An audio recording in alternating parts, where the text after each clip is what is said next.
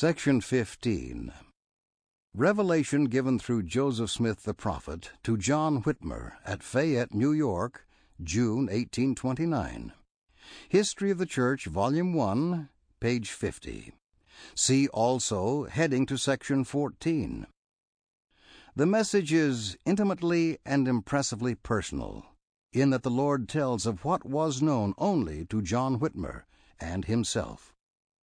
John Whitmer later became one of the 8 witnesses to the Book of Mormon. 1 through 2. The Lord's arm is over all the earth. 3 through 6. To preach the gospel and save souls is the thing of most worth. Hearken, my servant John, and listen to the words of Jesus Christ, your Lord and your Redeemer.